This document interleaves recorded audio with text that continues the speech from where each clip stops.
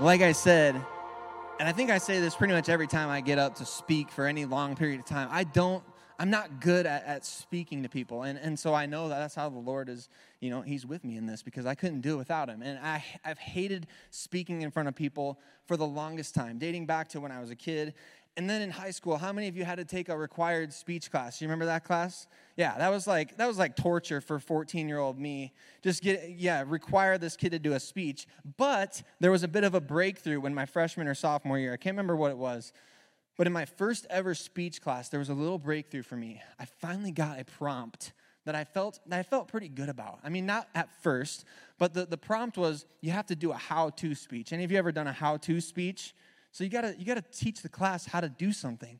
But as a 14 or 15-year-old, student in high school, I was like, what the heck do I know how to do? Like, I don't know how to do anything. I make a frozen pizza. I can't bring an oven to the class, So I was like, what do I know how to do? And then all of a sudden, it was like the heavens opened up. And I felt just this rush of you ever had just a great idea come upon you? And you just know oh yeah, that is gonna go over well. I was like, I'm gonna make the perfect peanut butter and jelly sandwich. That's so easy, right? I got bread, peanut butter and jelly. And I think, all of us, to a degree, we probably think highly of ourselves when it comes to our peanut butter and jelly, right? I mean, you think you make the best peanut butter and jelly there is. The right bread, the right peanut butter to jelly ratio. All these different things, they matter. The right flavor of jelly. I mean, it's all a factor in this equation. So, and I'll tell you the reason that I'm telling you this story, by the way. This has nothing to do with the message, but I just want you to know that right offhand. It's going to come around. It's all going to circle back. So I get ready to do this speech. The ideas are flowing. We have to submit our prompt before the end of class on a secretive sheet of paper. I don't know why the heck they did that. That was, not a good idea by the teacher, but we had to submit our prompt on a secretive sheet of paper. So I did. I submitted my prompt. And I'm not going to say I was being cocky about this, but I was a little confident. There's the kids that try to impress the teacher, right? And they're like, I want to volunteer to go first, And that wasn't me. I did not want to do that. But I was like, I might volunteer to go fourth or fifth. So I signed up. I'm like, I'm going to go, I think it was fourth. So I signed up to go fourth in this list of how-to speeches, making the best peanut butter and jelly sandwich, showing the class, showing them what's up. So I'm like, I feel so good about this. And I get to class the day that we're supposed to give the speech, and the first person goes, the second person goes, the third person gets up there. And you're never going to guess what their how-to speech was about. They were going to make the best peanut butter and jelly sandwich. And I watched as the entire class just with bated breath, waited on their every word, laughing. It was engaging. It was a great speech. They made a great sandwich. They even invited a kid up, which I didn't think about. They even invited a kid up to come and taste test it. I was like, man, that is terrible. That just sucks. He took my idea. So I had to go up, of course. I had to give my speech. I made fun of myself at the beginning. I'm like, yeah, I'm doing the same exact thing. And then I invited somebody up, just to be a jerk and be like, well, whatever. I guess I'm going to do the exact same thing as you anyway. So I did the exact same thing. Got a fine grade on the speech. But the reason I tell you that story is because months ago, we talked about, me and Monty, we talked about, hey, I'm going to be gone this such and such weekend in July. I'm going to have you preach. And here's the ideas of what you can do as a topic. So I look over, Jesus is all these different things. And from the list, I chose Jesus is the gate. And I'm sitting there over the last few weeks just kind of poring over the scripture, reading it in different translations, reading it to my kids before bed, doing all these different things. And then finally, on Monday this past week, like a flood, all these notes just came pouring out into my laptop. And I felt so good. I felt good enough to I didn't even look through it. I sent it to Pastor Monty and just waited for his feedback to say, all right, here, go ahead. Good, you got the green light. And there's, of course, more prep than that. But I wanted to get his go-ahead on my outline at least so that I could move forward with this, this message. And, of course, you know what happens? He's like, hey, I want you to, before you finalize your notes or anything, I want you to go back and listen to last week's message that I did on the way. And I'm like, oh, okay, the way, the gate. Oh, I see where you're going with this, Pastor Monty. So I listened to his message on the way, and as I'm reading through it, I'm like, man, these are my notes. As I'm listening to it, I'm listening to my message unfolding this past weekend because I wasn't here. I was on vacation, and So I'm listening to Pastor Monty talk about this, that, and the other, and like all these notes that I had written down, and I was like, well, great.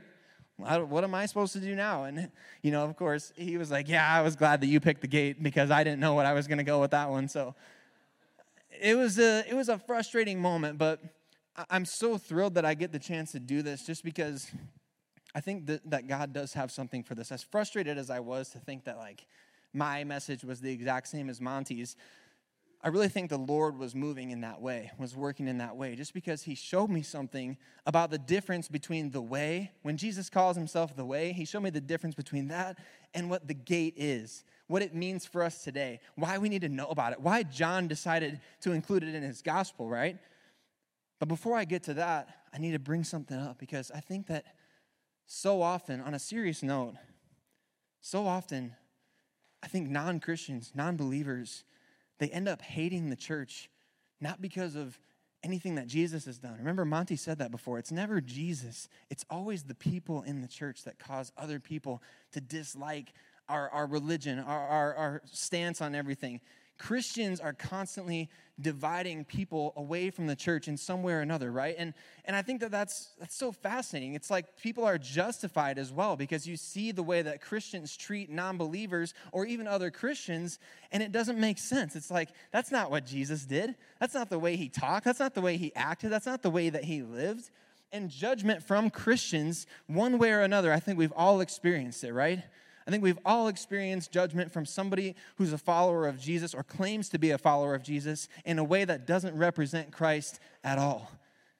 And the reason that I bring that up is because, well, I have a personal story to connect with that, actually.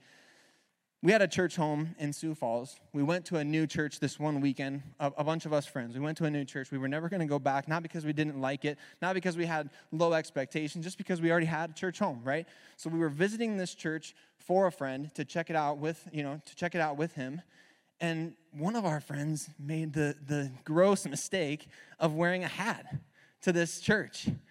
And not only we didn't think it was a mistake. We'd worn hats to church for years at this point.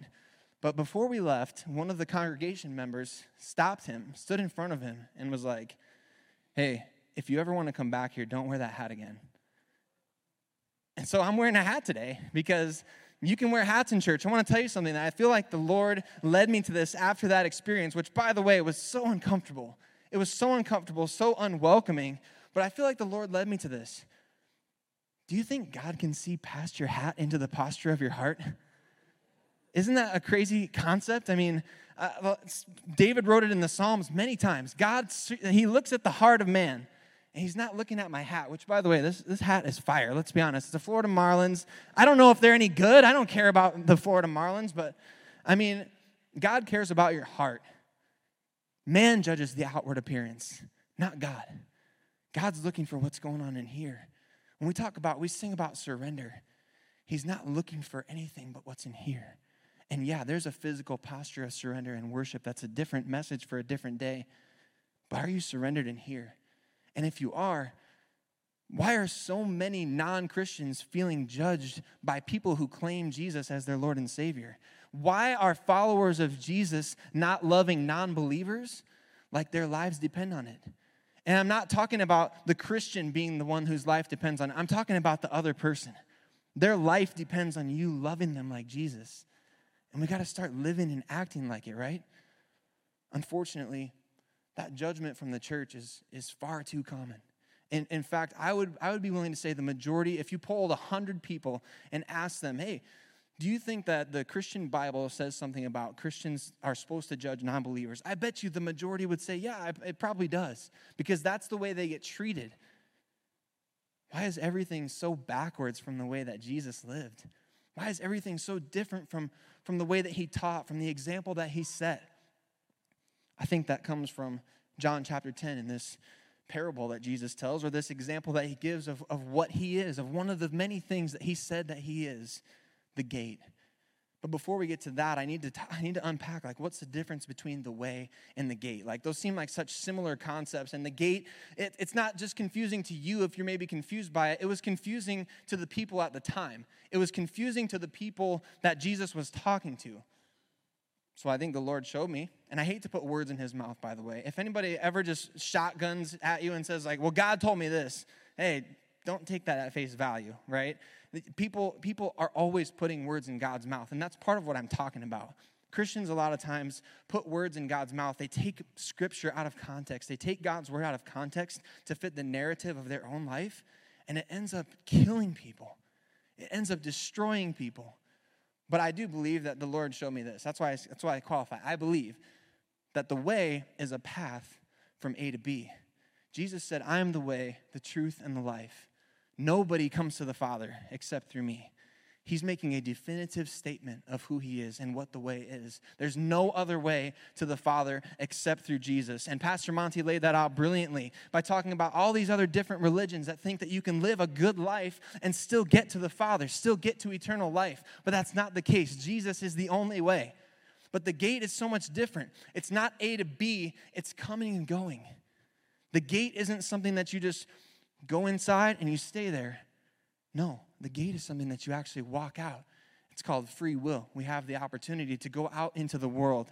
And I want to talk and unpack this passage from John chapter 8, John chapter 10, where Jesus calls himself the gate.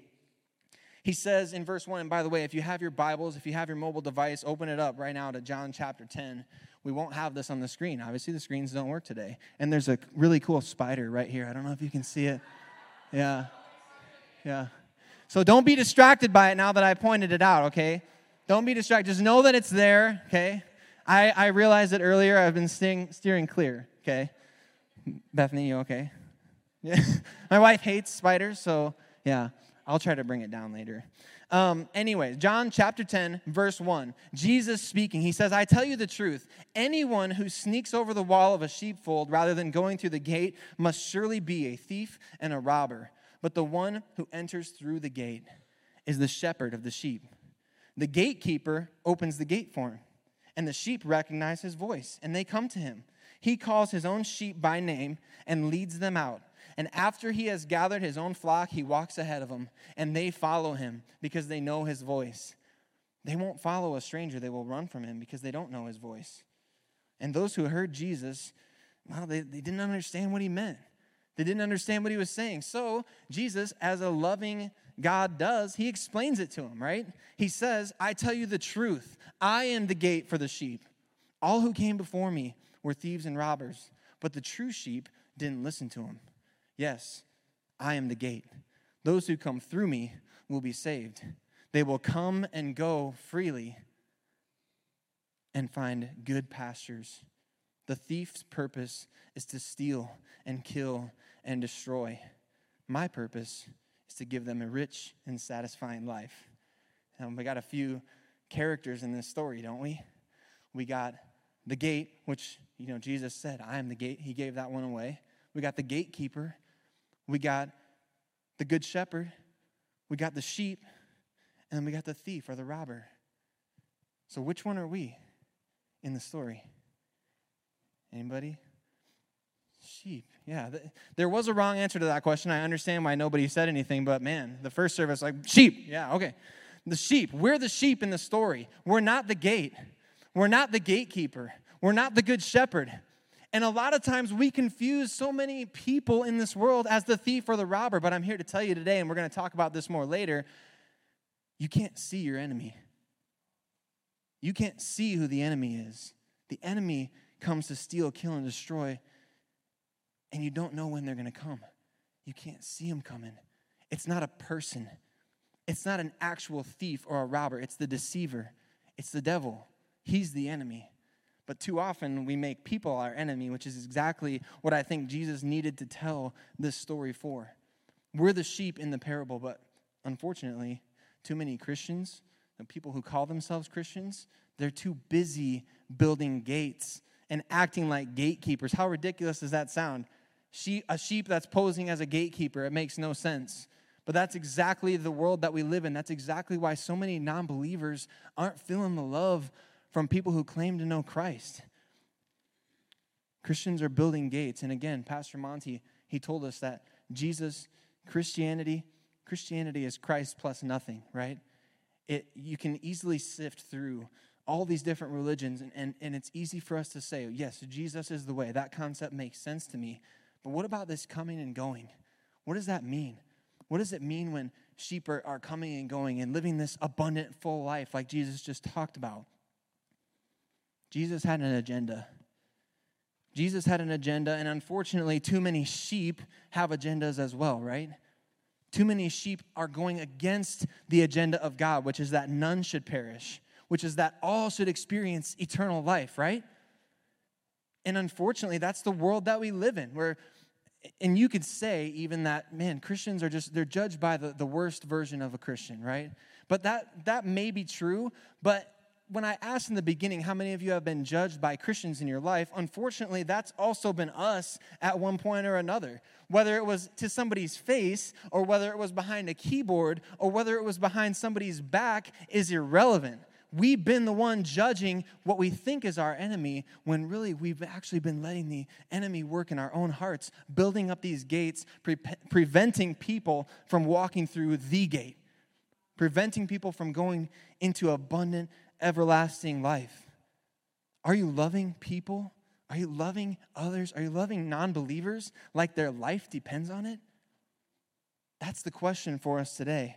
Lives are hanging in the balance, but we've become too focused on making a point that we're failing to make a difference. And that hurts to know, but it's true. And windows of opportunity, they're closing. I truly believe that God is a God of second chances, and I believe that he can do anything, no matter the mess that we've made. He can do anything with the mess that we've made. He can make beautiful things from the most broken of ashes that could be.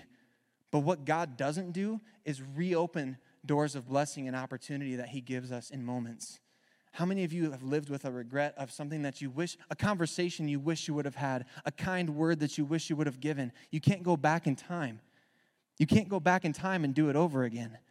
That window has closed, but guess what? Another one's going to open. He's a God of mercy. He's a God of grace. He's a God of second chances. And one reason that I know non-believers are being absolutely pushed away from, it's not just that they don't want to come to the church. It's not just that they don't want to experience walking through the gate. It's that they're actively being pushed away and prevented from coming in. And one reason that I know that's true is because you can see all over the landscape of Christianity, people who claim Jesus as their Lord and Savior, they think that they know everything. And I'm talking to myself as much as anybody else. It's so easy to let the knowledge of what the word says puff you up. That's what Paul says in 1 Corinthians chapter 8. He says, knowledge puffs up. Another translation says that knowledge makes us feel important. Christians are becoming way too known for what they're against rather than who they're for.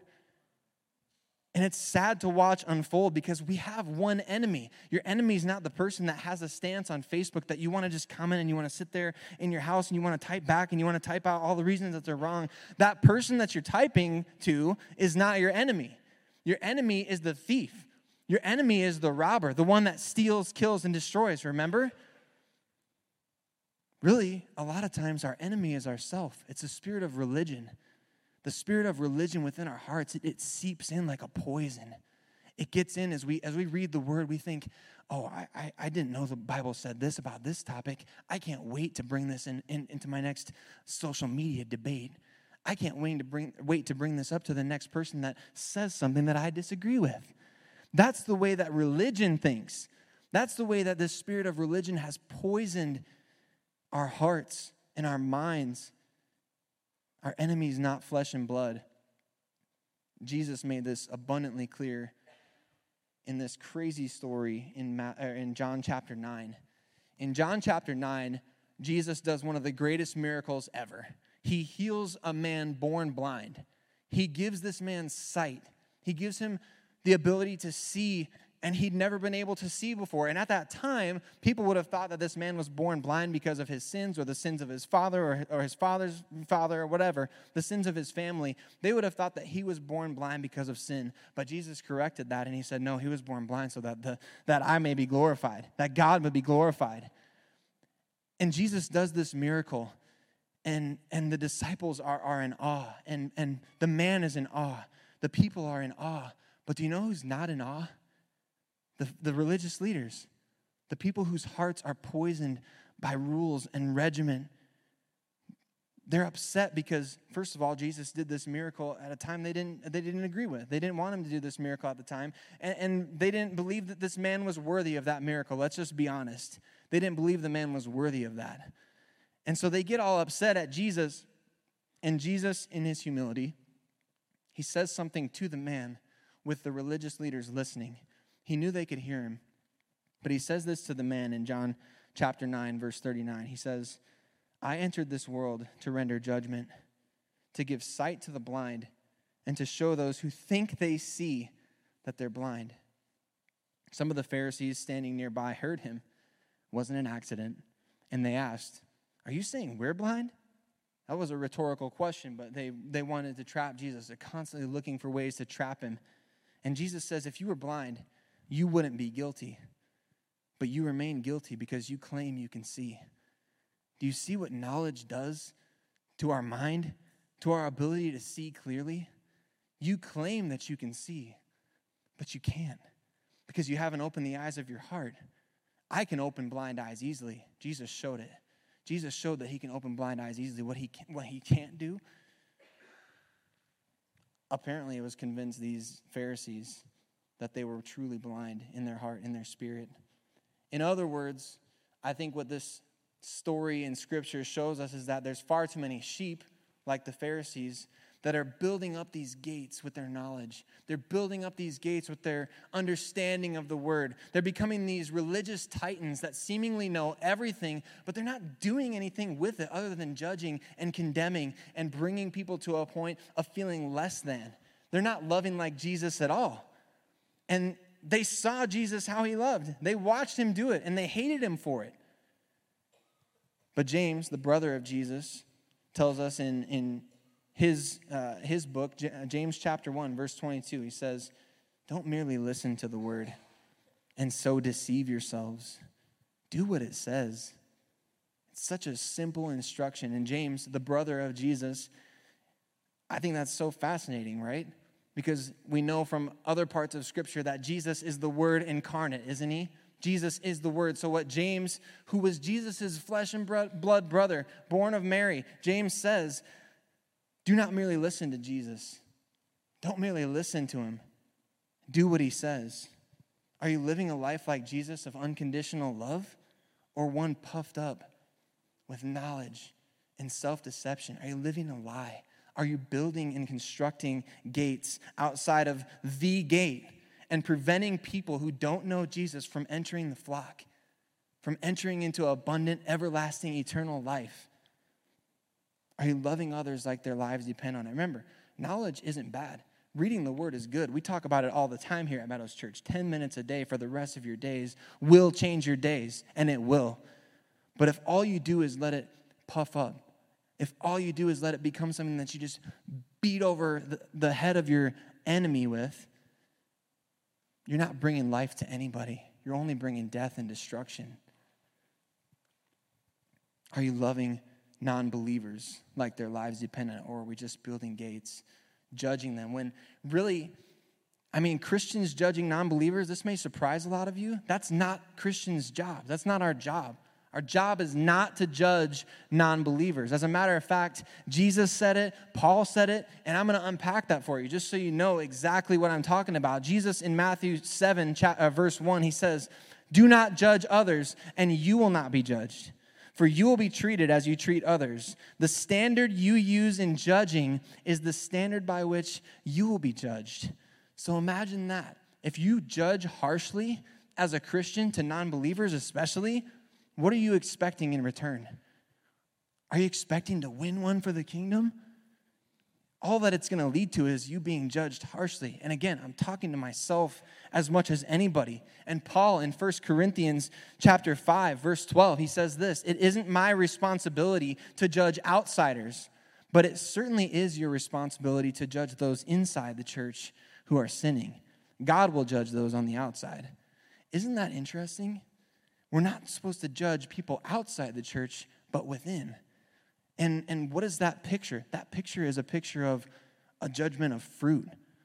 Can you see fruit in somebody that has claimed Jesus as their Lord and Savior? If somebody says, I choose to follow Jesus, if somebody gets up on this stage and is baptized, but their life looks no different, and all of a sudden they're out building gates in front of the gate, that's a fruit that we're supposed to judge.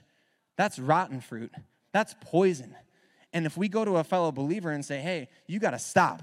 You got to stop doing what you're doing. You're building gates, and people can't get into the sheepfold. People can't get into the flock. People are being prevented from the gospel story because of you. That's what we're supposed to do for people within the church, people who claim Jesus Christ as their Lord and Savior. Iron sharpening iron, right? That's what Proverbs says. Proverbs says, iron sharpens iron. As one man sharpens another, iron sharpens iron. That's accountability. That's exactly why I talk about it's so important for you to consider a purpose group, because we need accountability. Otherwise, we're letting the world shape our view of the world. And that seems like a pretty innocent statement, right? But in the end, it can have eternal consequences for somebody else. If you hear the way that one person interprets Scripture and you take it as gospel and you don't check it by the actual word and what it says, you might be leading people to a gate that leads them away from the way. You might be leading people to a gate that doesn't offer abundant life. You might be leading people to a gate that is not the gate. It's not Jesus. And I think over time, those things can build up because it's so easy to fall in line with certain political agendas. It's so easy to fall in line with certain worldly ways of thinking, that certain things are okay. That certain things are okay to say to people and use the Bible as a way to back it up. That's the worst, isn't it? When people slam you with Scripture and they say, the Bible says you can't do this. You're not going to heaven because you did this. That's the worst. And it's the worst representation of Christ that you could possibly see. It's the worst. And I think that that's exactly the problem with Christians today. Why do followers of Christ spend so much time and energy building these gates, acting as gatekeepers, when that's not what we're meant to do? And I want to give you some examples of what this looks like. Let's just say the gate that is Jesus is over here. We get that spider is getting up there, but so we'll put it back over here. But the gate is over here.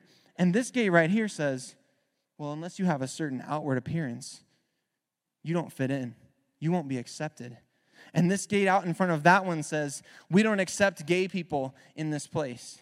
And the gate outside of that one says, if you've had an abortion, you're not welcome here. And the gate outside of that one says, if you're addicted to pornography, you can't be redeemed. And the gate outside of that one, you screwed up again. There's no way back in. Leave. The gate outside of that one, you're a criminal. You can't belong to this family. There's no criminals welcome in this family. All of a sudden, all these gates have been built up outside of the gate. Not because Jesus wanted them to be built, but because in our free will as sheep, we decided to put them up. You'll never, ever win an enemy to Christ. Ever. Why spend time making enemies? Why waste time, if I can say, making enemies? Because you'll never lead them to the Lord. Ever. If someone's clearly lost in living a life of sin, wouldn't you want to show them the love of Jesus that you received? Why in the world would you choose to condemn them when you stood at the altar one time in your life and confessed your sin to God and received His grace and mercy in full? And then you go and abuse that gift instead of giving it to somebody else. Humility is the way forward. I love that statement. I can't take credit for it, but I've written it down, I don't know how many times over the last 2 years. Every time I see anything about humility in Scripture, I write it in my notes, my journal notes that we have. And the reason that I write that down is because I have to check myself every single day. And you'd be shocked at how much humility comes up in the Word. But we have to check ourselves every single day. Am I living a life that's building up gates, preventing people from receiving the gospel, the good news of Jesus? Or am I leading people by the way that I live? Am I leading people by showing the humility of a sheep that listens to the voice of the good shepherd and lets him lead the way? Not me leading the way, him. He's the good shepherd. Remember that? He's the good shepherd, not me. And humility, don't get this twisted, okay? I bring up all these examples, these worldly examples, and I think a lot of people would say, well, obviously this is one of those churches where, sin is just okay. Sin is something that you look past and everyone's welcome, everyone's accepted. And I hate how that has gotten twisted over time. I hate that because Jesus is a king of love and acceptance. Amen?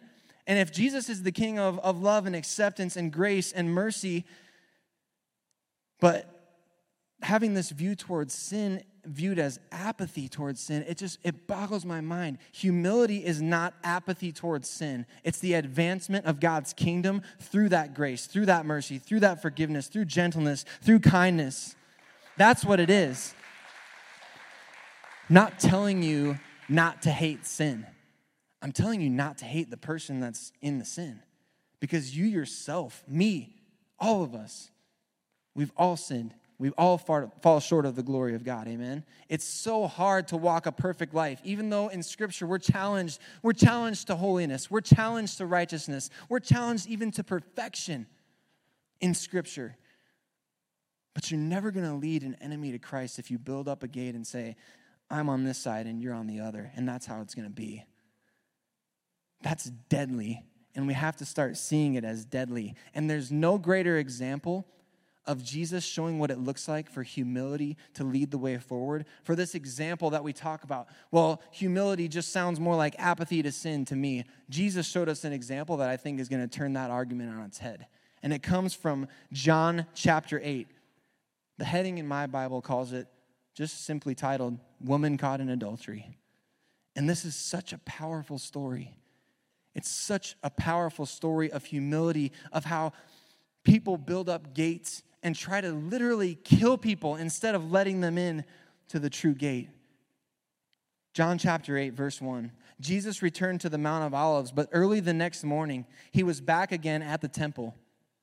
A crowd soon gathered, and he sat down and taught them. What I find interesting about this, just to pause there for a second, is that John, who wrote this gospel, he says at the end of his gospel account, he says that if everything that Jesus said and did was recorded, not enough books in the world would be able to contain it.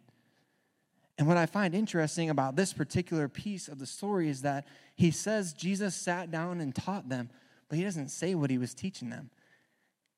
Because what Jesus was teaching them was completely overridden by the example that he was about to set in real life. As he was speaking, the teachers of religious law and the Pharisees brought a woman who had been caught in adultery. I'm going to pause again because I hear that there was a woman caught in adultery, but where's the guy? Isn't that interesting? Where's the guy that was caught in adultery with her? They didn't bring him. I imagine, I don't know this for a fact, I imagine he was part of their group trying to catch her in this act, trying to get somebody before Jesus so that they could not only kill that person and prove that what their law said is true. Justifiably by the law, they were meant to stone anyone caught in adultery. They were meant to be killed. So that was justifiable by their law. And so they try to trap Jesus because they not only want to stone this woman to death, but they also want Jesus to back down from the sin so they can say, he's pro-adultery.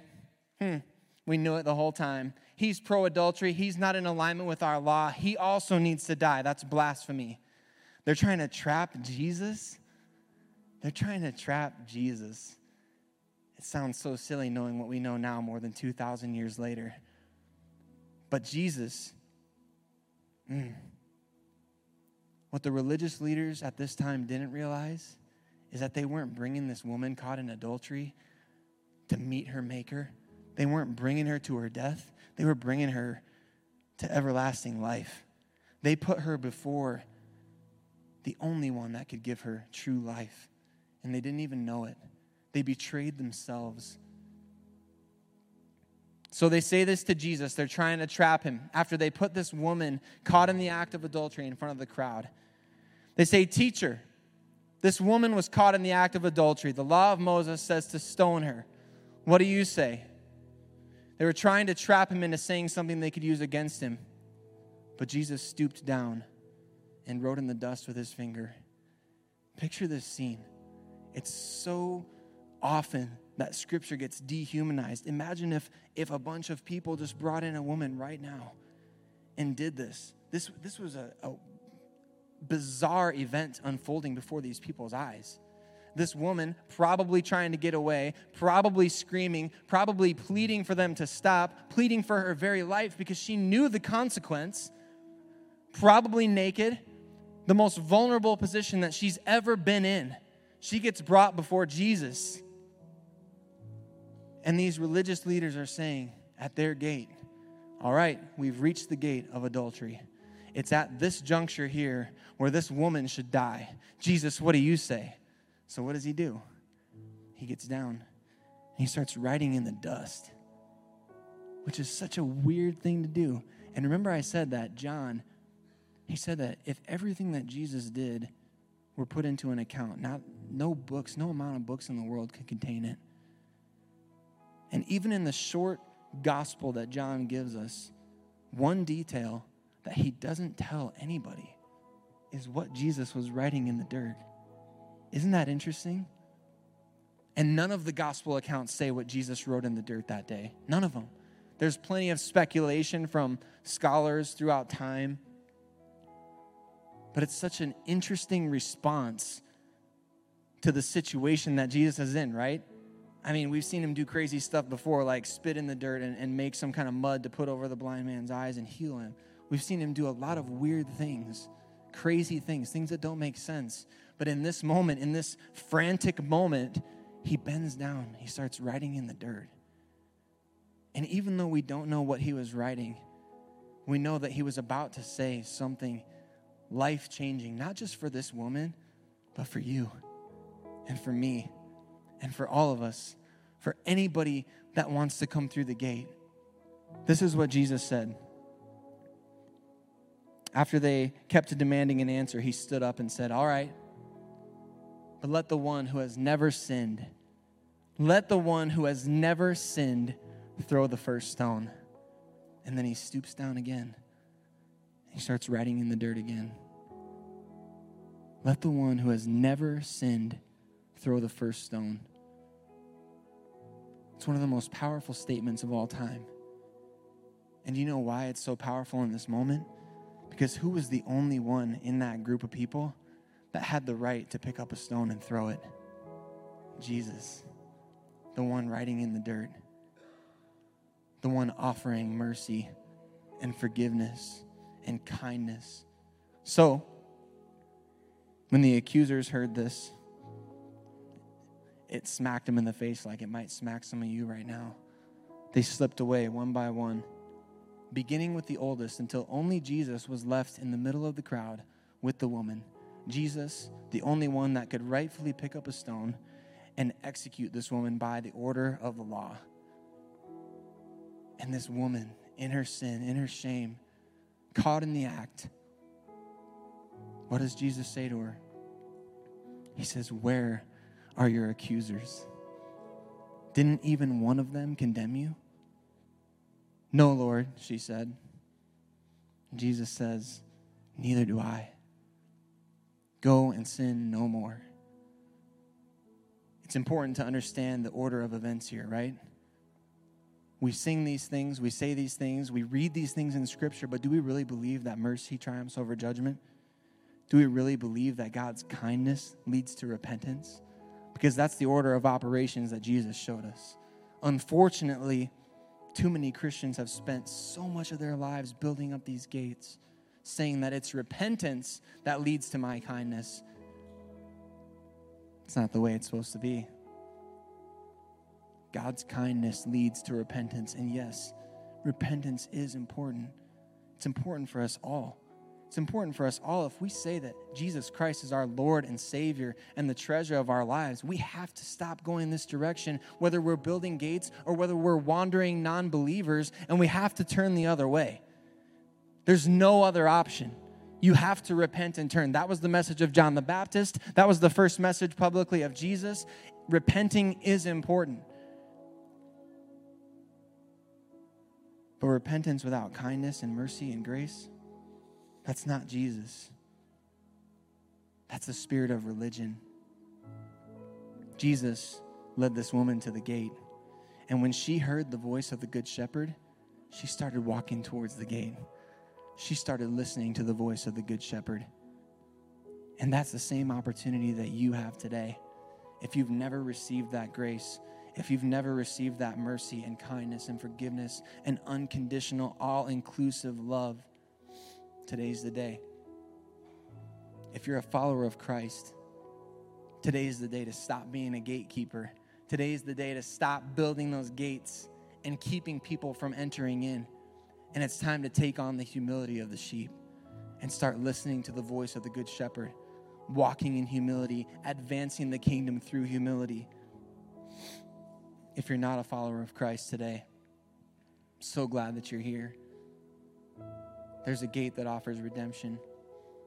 There's a gate that offers countless second chances. A gate that, like Jesus said, it offers a fullness of life, an abundant life. And Jesus' testimony for you today is death to life. Jesus' testimony is resurrection from the grave. Jesus, what we believe and what you need to believe in order to enter that sheepfold, in order to enter that gate, is that Jesus Christ is the Savior of the world because he took the weight of sin and shame on his shoulders, and he took it to the cross, and he took it to the grave, and he left it there forever. And that's your testimony today. It can be your testimony today. Death to life, life everlasting, life abundant. I want to pray for us, but before I do, I just want you, if you feel prompted to action today, I want you to write it down on that green Connect card and just say, either I choose to follow Jesus for the first time, or I want to recommit my life to following Jesus. Or maybe you want to be baptized. Maybe you want to take that next step in your walk with the Lord and say, look, I'm turning the other direction. I'm going to actively take a stand against the sin that's in my life, and I need your help. If you want to surrender today, write it on your card. Come meet with one of the prayer warriors after the service. Bring it to them. Jesus is the only one that can change your life. And if you're watching this message online, you can do the same thing. Send us a message. Send us an email, whatever the case may be. Type I choose Jesus in the comments. Give us a way to get in touch with you, to get a hold of you, because we know that we can't do this alone. We can't walk this life, walk in this faith alone. Sheep aren't meant to be alone, are they? They're meant to be part of a flock, part of a family. Jesus, you're so good to us. I thank you for setting such an example that was so radical against the spirit of religion that it pierces our hearts even here today. Where are your accusers? Where are they? Jesus, somebody needs to know that today, that you don't accuse them, that the accuser is a thief and a robber trying to steal, kill, and destroy. But that's not who you are. I'm praying that somebody receives that love today, that unconditional love that only you can give, Jesus. Have your way in our hearts. Continue to show us over and over again how good you are. We love you. We pray this in your name. Amen.